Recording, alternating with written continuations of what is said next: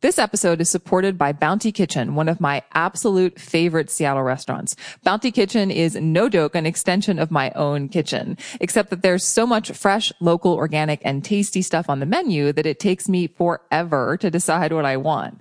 The good news is you literally can't go wrong. Check out greens, beans, and grains dishes like the braised beef bowl, or dive into the vegan and dairy-free Marrakesh market bowl, or try one of my personal favorites for breakfast, lunch, and dinner, the pot liquor bowl.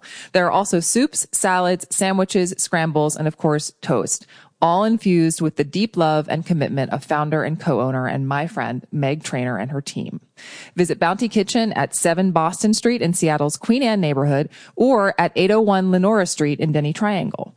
And check out my interview with Meg on the podcast last year to learn more about her personal health journey and the inspiration behind Bounty Kitchen. I think that there's even just this kind of personal and professional development movement. We want to be always improving and bettering ourselves and the world around us. And I think that people no longer look at work and play as separate things, but this integrated lifestyle. How can I do that through my work as well? Welcome to Women on the Rise. I'm executive coach and lifestyle expert Lara Dolch, and each week I talk to thriving women about the practical self-care strategies they use to fuel their success and pursue what's most important to them in their careers and lives. We get real about topics like healthy eating, exercise, sleep, stress, time management, happiness, mindset, and productivity, while busting myths about work-life balance and being perfect along the way. My goal each week is to uncover new insights that you can immediately apply to your life to recapture your momentum, mind, body, and soul. Today, I'm talking to Katie Bennett, co-founder and certified coach at Amalavida, an innovative coaching company which helps people to find and design a career that brings them both deep fulfillment and phenomenal success. Katie and I talked about all kinds of stuff, including why looking outside yourself for solutions in career, life, or health isn't a sustainable or effective way to reach your goals, why millennial and younger leaders prioritize mind-body health as a key part of corporate culture, Katie's tips for getting the real scoop on company culture before you accept a job, the aha moment in her 20s that caused Katie to reevaluate what happiness and success mean to her, and a few specific questions to ask yourself if you're feeling unfulfilled in your career and life that will lead you to a more fulfilled place. Enjoy the interview. Katie, thank you so much for taking the time to talk to me. Thank you for having me, Lara. Yeah. Can you actually just lay the groundwork a little bit and give people some background on your business? Because I think it's very relevant to our conversation. So let's start there. Yeah, absolutely. So I'm one of the co-founders and also a coach at Amalavida. And Amalavida is Spanish for love life.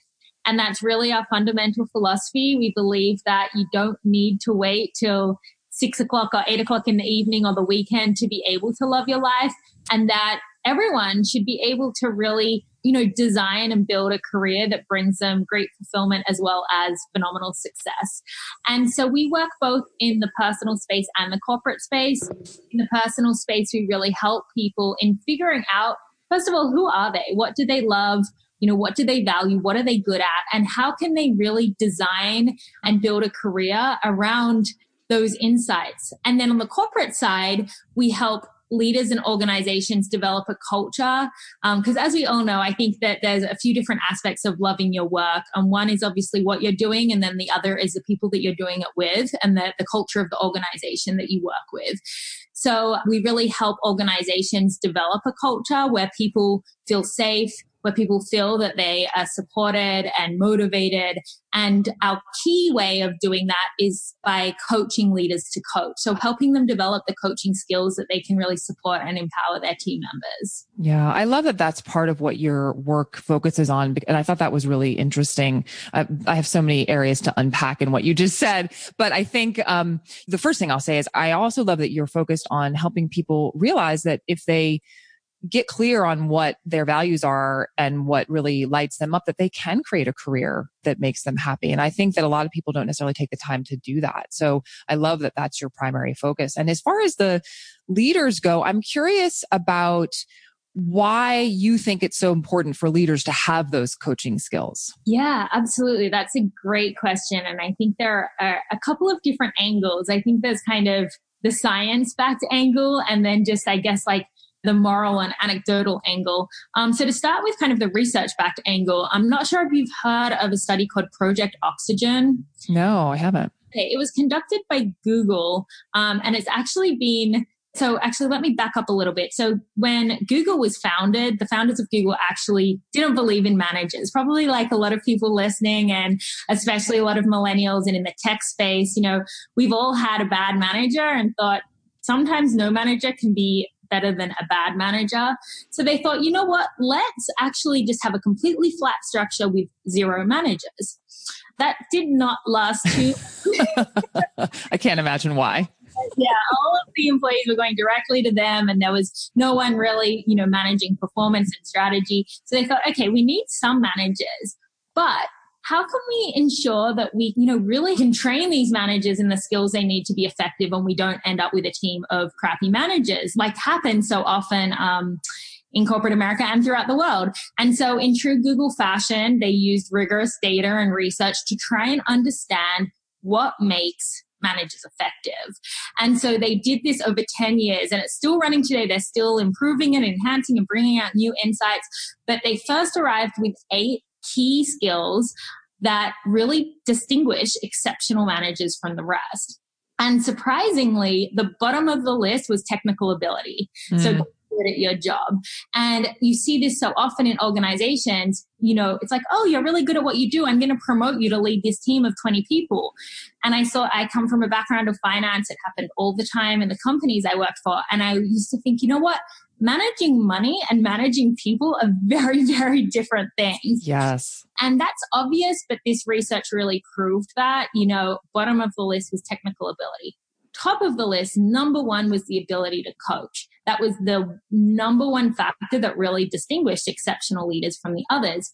And people, especially millennials and upcoming generations, they don't want to be told what to do. They want to be supported. They want to be empowered. They want to feel, they've got a partner that's really helping them develop and grow. And we've really seen that from our own data and the programs that we do. It's the number 1 thing our clients are looking for in a new organization is growth and development. That's what they really want. Mm-hmm. So the ability for leaders to coach equips them with the skills that they can really deliver on that to their team members. Yeah. And how do you define coaching? I mean, obviously I have my own definition, but I'd love to hear from you. Yeah, that's a really good question and a really good point, because I feel like the word gets thrown around so often. Yeah. And people don't often understand exactly what it means. So that's something we, first want to make really clear when we work with organization what coaching really means. And coaching is really about supporting and empowering people to arrive at their own insights and solutions.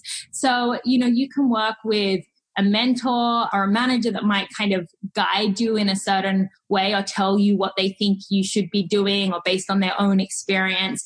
And coaching really takes, sometimes you might want to refer to your own experience for reassurance, but it's really not about that. It's really about understanding the individual and their experience and their context and their perspective, and asking them the right questions to help them think about things a little bit differently and figure out for themselves what's going to be the most powerful solution. And I think that that's the real power of coaching, is when we arrive at our own insights and help them guide our own solutions, we're not only a lot more committed to it, but the impact and the outcomes are a lot more effective because they're uniquely tailored to who we are. Absolutely. Yeah. I love that definition. I mean, it's so true. It's not, I often say to my clients that I'm, sort of standing beside them in some ways, that I'm their partner in the journey, because I think that, especially for the women that I work with around, mind body health, I think we've all been programmed to look to the outside for the answers. And that just ultimately is not sustainable. And so, yeah, I think you're right. Like a successful coach just knows the right questions to ask. And that's, I say that to my clients too. I'm like, I don't know the answers for you. You do.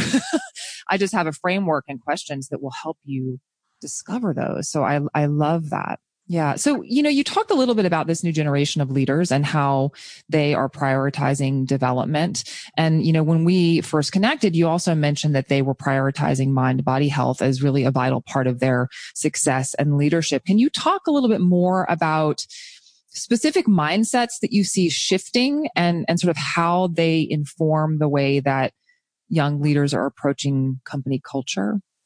Yeah, absolutely. And I think there's a superficial shift and a deeper shift. And I'll explain what I mean by that. So more and more organizations, and you see it throughout the media, realize how important culture is and what these millennials and even younger generations are looking for in companies, and that it's not just about the paycheck anymore. You know, it's about the culture they're creating. And when I say this superficial shift, you see organizations going, okay, how can we attract these millennials? Okay, let's just throw ping pong tables in the office, maybe put some beer on tap, and then, you know, they're going to come flocking to us. That's not what millennials mean when they look for strong culture. Yes, maybe it's fun to play some ping pong at lunch and, you know, to be able to have a beer after work on tap, but that's not as really what they care about. What they really care about is what we were speaking about earlier, is feeling supported, empowered, growth, development, understanding of, you know, health and even outside of work. You know, you see organizations really want to contribute to their employees' well-being. So we are starting to see this shift. It's slow. We are seeing it particularly in the startup space, which, you know, you have these new quickly growing companies that are tended to be led by these millennials and younger generations, and realize the importance of supporting their employees. Sometimes there's a conflict between resources and vision, you know, in being able to make sure that they can implement a lot of these things that employees want. But sometimes it's not that expensive. It's really just training and helping their leaders really understand the power of how they can support and really guide their team members. So I think it's slow and gradual. And I think that, you know, when I work with clients that are looking for strong culture, I really encourage them to look beneath the layer, because I think that sometimes organizations market what might seem like a good culture, but what programs are in place, you know, looking to Glassdoor for candid reviews, trying to do some informational interviews, because having a foosball table and beer on tap doesn't necessarily mean that it's going to be a supportive culture to work in. That's right. Yeah, no, I think that's right. And I think, you know, often you hear companies talking about, you know, employee wellness and, you know, a big umbrella of employee wellness, but there aren't really programs that are designed to be tailored to the individual to support that. Why do you think millennials and younger generations want that? Do you think do they see it as a perk, or do they actually see it as a vital part of their ability to succeed in the company? So I think that there's a socioeconomic component of it. And this is, you know, I'm speaking in generalizations. There are always exceptions, of course. But, you know, when I think about our parents and grandparents and great grandparents, working was really about the paycheck, right? I've got to get food on the table. I've got to, you know, make a living. And then more and more that mindset has shifted. And especially, you know, with generations that didn't go through these world wars and weren't exposed to these deep recessions. And it's like, well, yes, money is important up until a certain point, and research backs this. It used to be 70,000. I think it's increased a little bit with inflation. But what research says is, yes, money can increase your happiness up until this threshold. But beyond that, it really doesn't have any impact. And where, you know, the generations are starting to really see that and say, you know what, I want more. You know, yes, money, I need to be able to put food on the table and shelter over my head.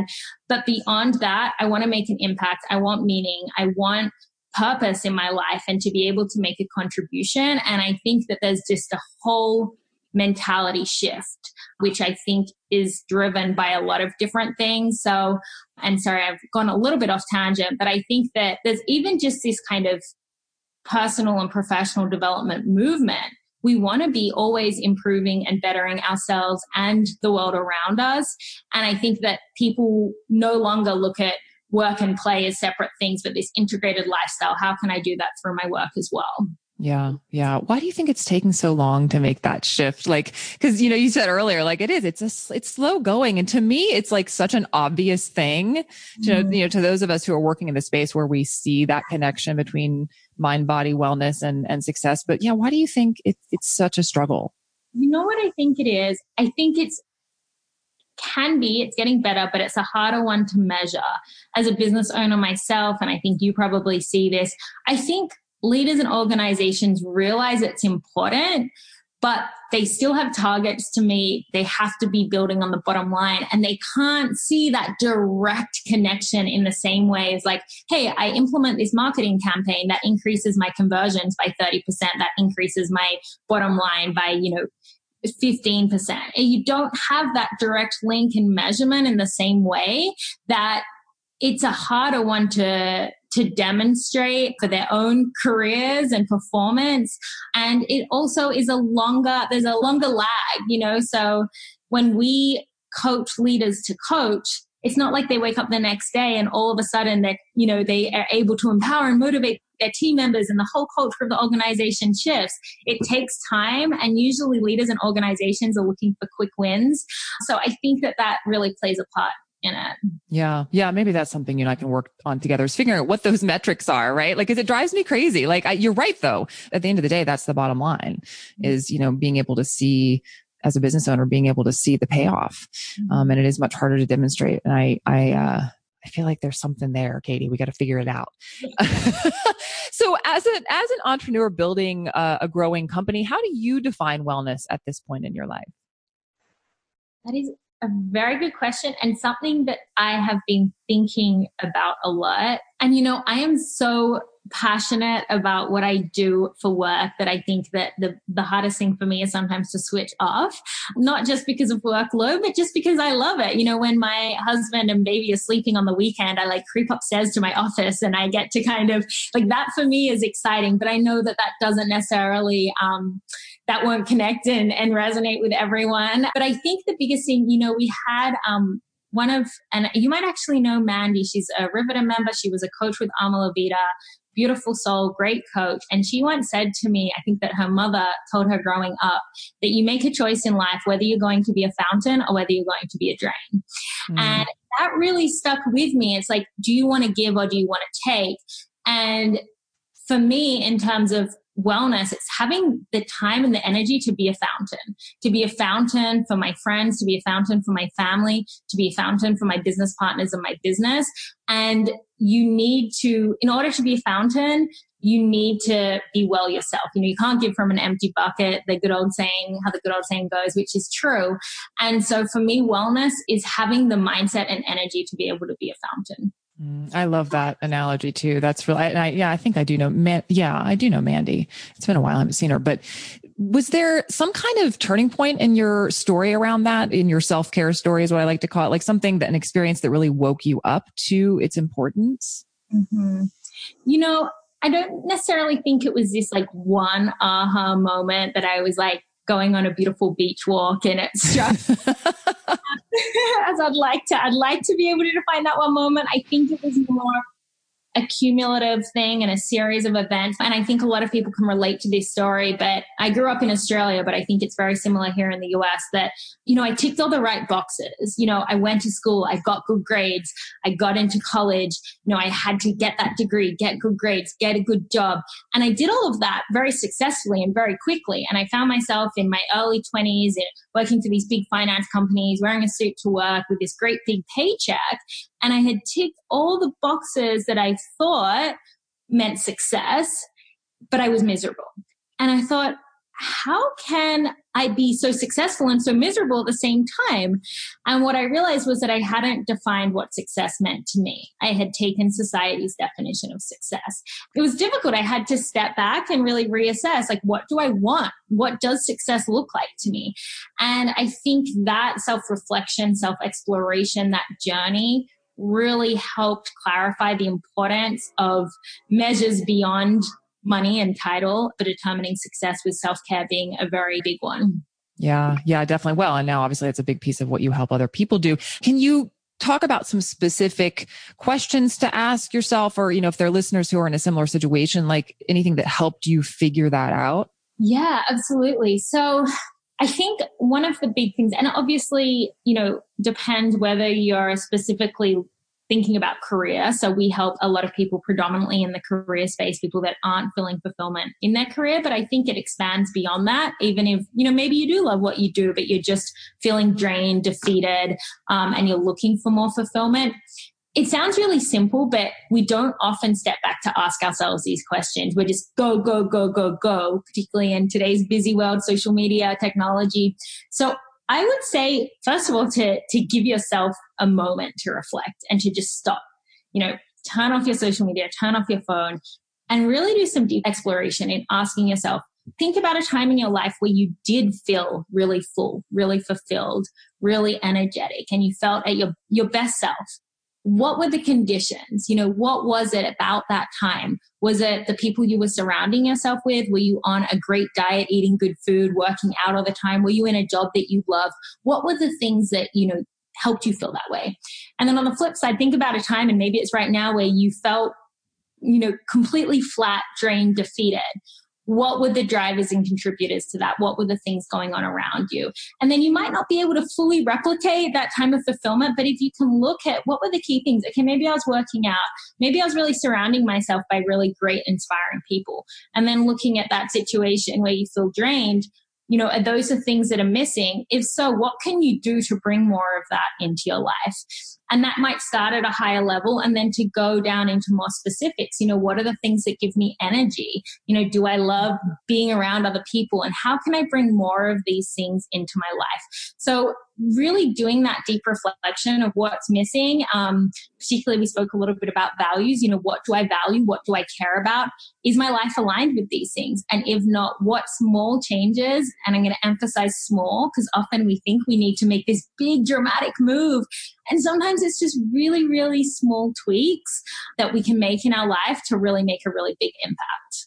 Yeah, absolutely. Yeah. Well, and I think that's right. Thinking about different times in your life and how those times made you feel, it gives you clues to, what to add back in. And also it reminds me of, I don't know if you're familiar with Dr. Martin Seligman. He's sort of one of the pioneers in positive psychology.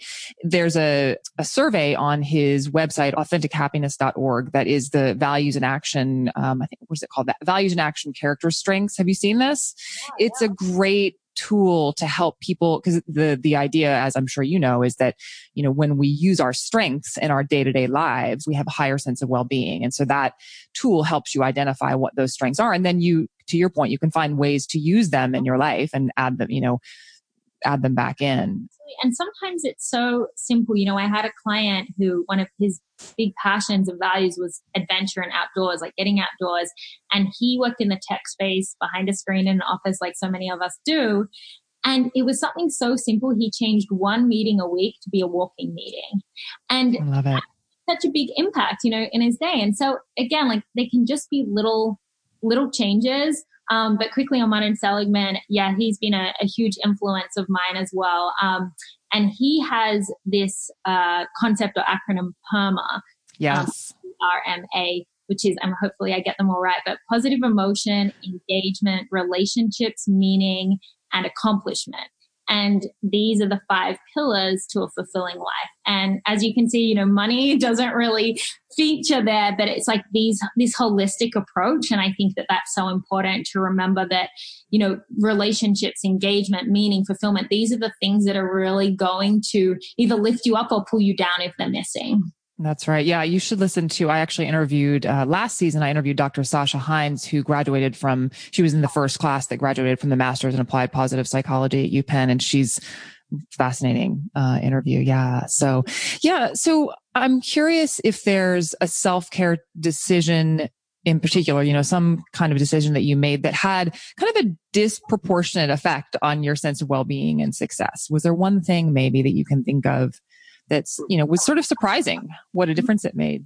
Yeah, I think there are probably 2 things.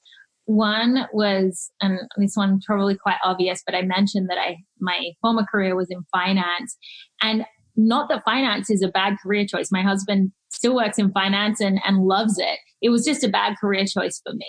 And I think that's the point. Figuring out, there's no right or wrong career. There's no right or wrong lifestyle, but there is a right and wrong one for you.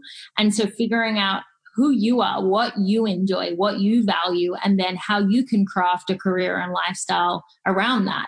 And I was just in the wrong one. And so that, it took a lot of courage, especially, as I said, making good money, had a great title, but I realized that wasn't enough. And so it took a lot of courage to step away and to really figure out what I wanted, but definitely was a very defining moment in changing, my trajectory and my fulfillment in life.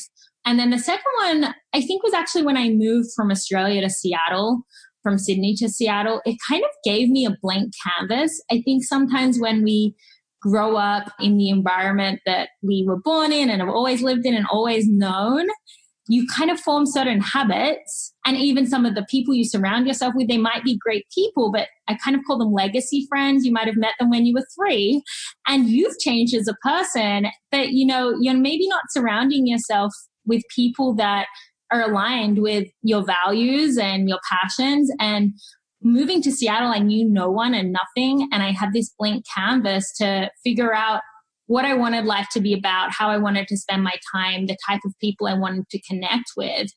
And I kind of feel like I recreated myself and my life in a really positive and powerful way. And that was really exciting. I love that you mentioned that. I love the idea of legacy friends, like who are, in many ways amazing and wonderful to have. And yes, to your point, if you change or, when you change over time, because we all do, we sometimes forget that the people around us are having that kind of dramatic effect on where we're headed. Yeah, I love that. So what are 3 things you can't live without when it comes to self-care? They could be products or habits or mindsets or apps, whatever.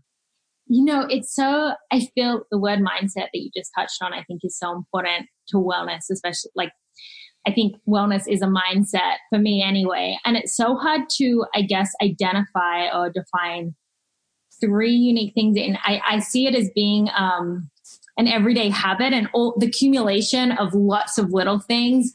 But if I did have to narrow it down, I think there's the general things, without a doubt, what you eat, exercise, those kind of things make a big difference. In our family, in our household, we're very much about energy and attitude. And in terms of 3 things, are definitely a person that has really shaped my wellness journey has been my husband. Even for accountability. As a coach, I know the importance of accountability, but the accountability of not just how your energy is affecting you, but how it's affecting your family, your friends, all the people that you're around, and that attitude and that choice of, again, kind of coming back to this fountain or a drain, but what do I want to carry? How do I want to influence other people? So that mindset and that constant reminder of the attitude I'm carrying and the energy I'm carrying has been really, really important and a big shift for me. And then I think sunshine. Sunshine. Yes, in Seattle, it's at a premium for sure. Yeah, it is, but it does. And, it's even just making those first few years in Seattle, I timed all of my vacations wrong. I went to Hawaii or July and everyone was like, why are you leaving Seattle in July? And I was like, well, Hawaii, it's around the corner. It's like, no, you don't leave Seattle in July. So I learned that just in those kind of long gray seasons, just to take a weekend somewhere sunny and to just reinvigorate yourself. It just really helps with obviously the vitamin D, but getting outdoors, eating healthy. And then thirdly, I think I'm a big fan of vitamins and herbs or herbs. I know in the US we'd say, but I have an amazing naturopath who really changed my life about 6 years ago when I was having all kinds of gut problems, and she put me on this regime with probiotics and all these great stuff. And I was like, wow, I really saw the power of what you're putting in your body, obviously from a food perspective, but if you've got any gaps in what you're missing. And so, it's not, again, it's going to be based very much on the individual and what you need and what you're lacking. But, I take my daily vitamins, my probiotics, and I can really tell when I don't. So I think that would be number 3 for me. Yeah, that's great. I love that. So what's next for you? What are you excited about? Oh, so many things. I don't know where to start. I think as you know, I'm actually about to make a big move back to Australia to launch Amala Vita Australia. So we're going to be really bringing our programs and technology into the Aussie market, which I'm super excited about because I think that there's, a huge market for what we do down there. And I'm just really, really excited to bring my son back to Australia, for him to be around his family and cousins as well, and to build our team down there. And I know that my business partners and my Amala Vita team are pretty excited about that as well, because hopefully we'll have an Australian Christmas party one year. So I think that there's a lot going on, but that's just definitely something I'm I'm a little bit nervous about, but definitely more excited about. That's great. And where can people learn more about you and Amala Vita? Yeah, so the best place is our website, which is alvcoaching.com. And there you can kind of check out all our different programs. But even if you just want a taste for what we do, you can sign up for our newsletter. And each week we send great just personal and professional development tips, resources, and challenges. And so that's a really good place to start. Thank you so much, Katie. This was so valuable. I know my listeners are going to love it. Absolutely. Thank you so much for having me, Laura. That's it for this week's episode of Women on the Rise. If you're ready now to wake up with the energy, clarity, and confidence to take on your goals, visit lauradolch.com/Women on the Rise to get a few resources I pulled together just for Women on the Rise listeners. For show notes and resources mentioned in this episode, visit lauradolch.com/podcast. And if you liked what you heard, please rate and review the podcast in Apple Podcasts, Stitcher, Google Play, or Spotify. It's a huge help to the show, and I truly appreciate it. This episode was produced by me with editing help from Dave Nelson at Lens Group Media.